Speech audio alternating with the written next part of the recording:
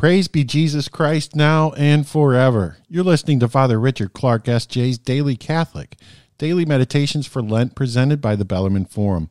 Let's pray. In the name of the Father, and the Son, and the Holy Spirit. Amen.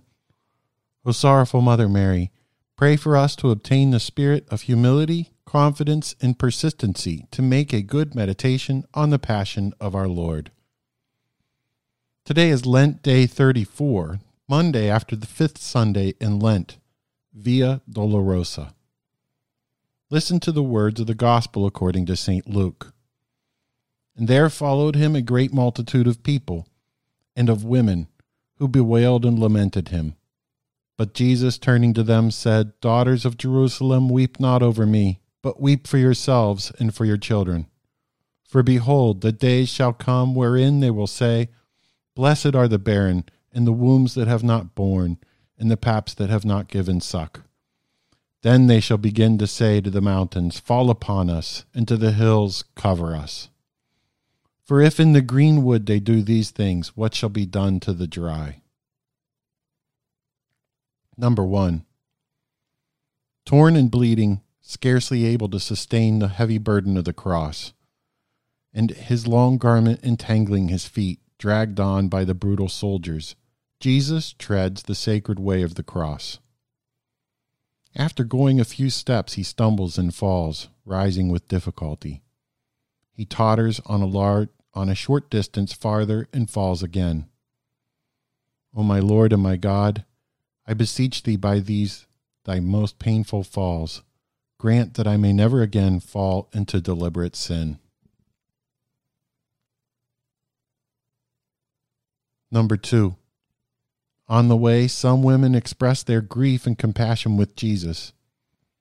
His appearance is so pitiable that they cannot restrain their tears. Jesus turns to them, tells them to weep not for him, but for themselves and for their children.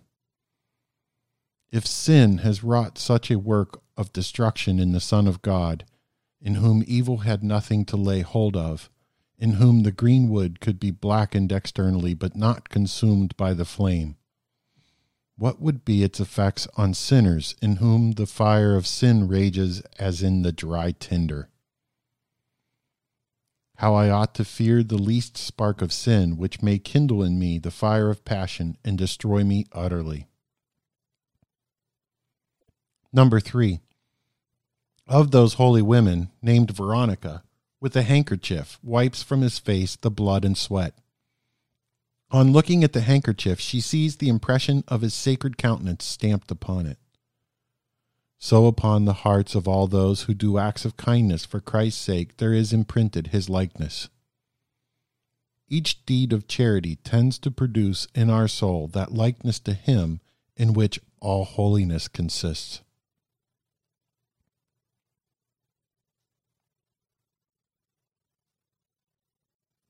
Hail Mary, full of grace, the Lord is with thee. Blessed art thou amongst women, and blessed is the fruit of thy womb, Jesus. Holy Mary, Mother of God, pray for us sinners, now and at the hour of our death. Amen. Mary, Mother of our Lord, pray for us to have a desire to please your Son, our Lord Jesus, by our Lent, that we may rejoice with you in his resurrection at Easter and in the life to come. Amen.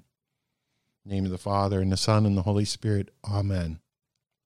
The Bellarmine Forum is a non-profit public charity, and this program is distributed for the greater glory of God. The Bellarmine Forum is supported by donations that are tax-deductible. Details are available on the website bellarmineforum.org.